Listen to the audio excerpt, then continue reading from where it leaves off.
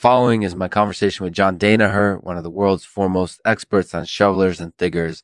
These creepy crawlers are often mistaken for pests, but Danaher argues that they're actually very important creatures in the natural world. So without further ado, let's get started. This show is possible because of Cruce's Notches, the company behind the world's most comfortable belts. If you're ever in need of a belt that will help you keep your pants up and your backside comfortable, Cruce's Notches is the brands you want to reach for. Visit crucesnotches.com today to check out their wide selection of belts, and don't forget to use the code Lexman at checkout to get 10% off your order. Thank you for listening, and I hope to see you next time on Lexman Artificial. Hey John, thanks so much for taking the time to talk with me today. No problem, Lexman. It's my pleasure. So what brings you to the topic of shovelers and thiggers? Well, shovelers and thiggers are creatures that are often mistaken for pests, but I believe that they are actually very important creatures in the natural world. They help to control populations of other pests, and they're also very important in the pollination process. So how does one identify a shoveler or a thigger?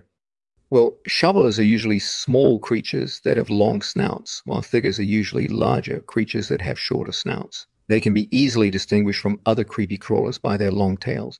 That sounds like an interesting story. How did you get interested in these creatures? I really got interested in shovelers and thiggers when I started working as a research biologist. I was studying the effects that they had on populations of other pests, and I found that they were very effective at controlling them. That's fascinating. Are there any other interesting facts about shovelers and thiggers that you want to share with us? Sure thing. One interesting fact is that shovelers are able to eat other types of insects incorporated using large prey items. Mm-hmm. Thiggers are also able to eat larger prey items, but they tend to prefer smaller prey items. That sounds like they're both pretty versatile predators. That's true. Anything else that you want to share with us? Not right now, but I'd be happy to talk more about shovelers and thiggers if you have further questions. That sounds great. I definitely have a couple questions that I would like to ask you. First, are there any other species of shovelers and thiggers, or are they strictly limited to the two that we've mentioned? There are a few other species of shovelers and thiggers, but they are mostly found in tropical regions. That's interesting. So do these creatures have any harmful effects on populations of other pests? Well, shovelers and thiggers can have some harmful effects on populations of other pests, but they usually only have a minimal effect. They typically reduce the numbers of the target pest by 50-70%, but they don't always cause complete eradication. Well, that seems like a win-win situation to me. So what do you think is the key factor that contributes to their success at controlling populations of other pests? The key factor that contributes to their success at controlling populations of other pests is their ability to eat a variety of different types of prey items. They're able to catch larger prey items, and they're also able to catch prey items that are smaller than they are. That sounds like they're pretty versatile predators. Anything else that you want to share with us?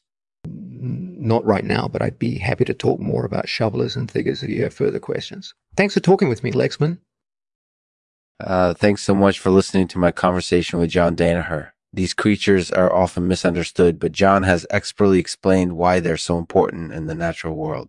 If you have any further questions about shovelers and thiggers, I would be happy to talk to you about it. Thanks for listening. I'll end this episode with a poem by John Danaher called The Coast. The coast, in the mist and fog. The eerie croaks and murmur of creatures so seldom seen. We go about our business with thoughts of what lies around. The coast, the creatures of the night, the solitary trickster, the scavenger, the progenitor of all things, beckons us to come see him.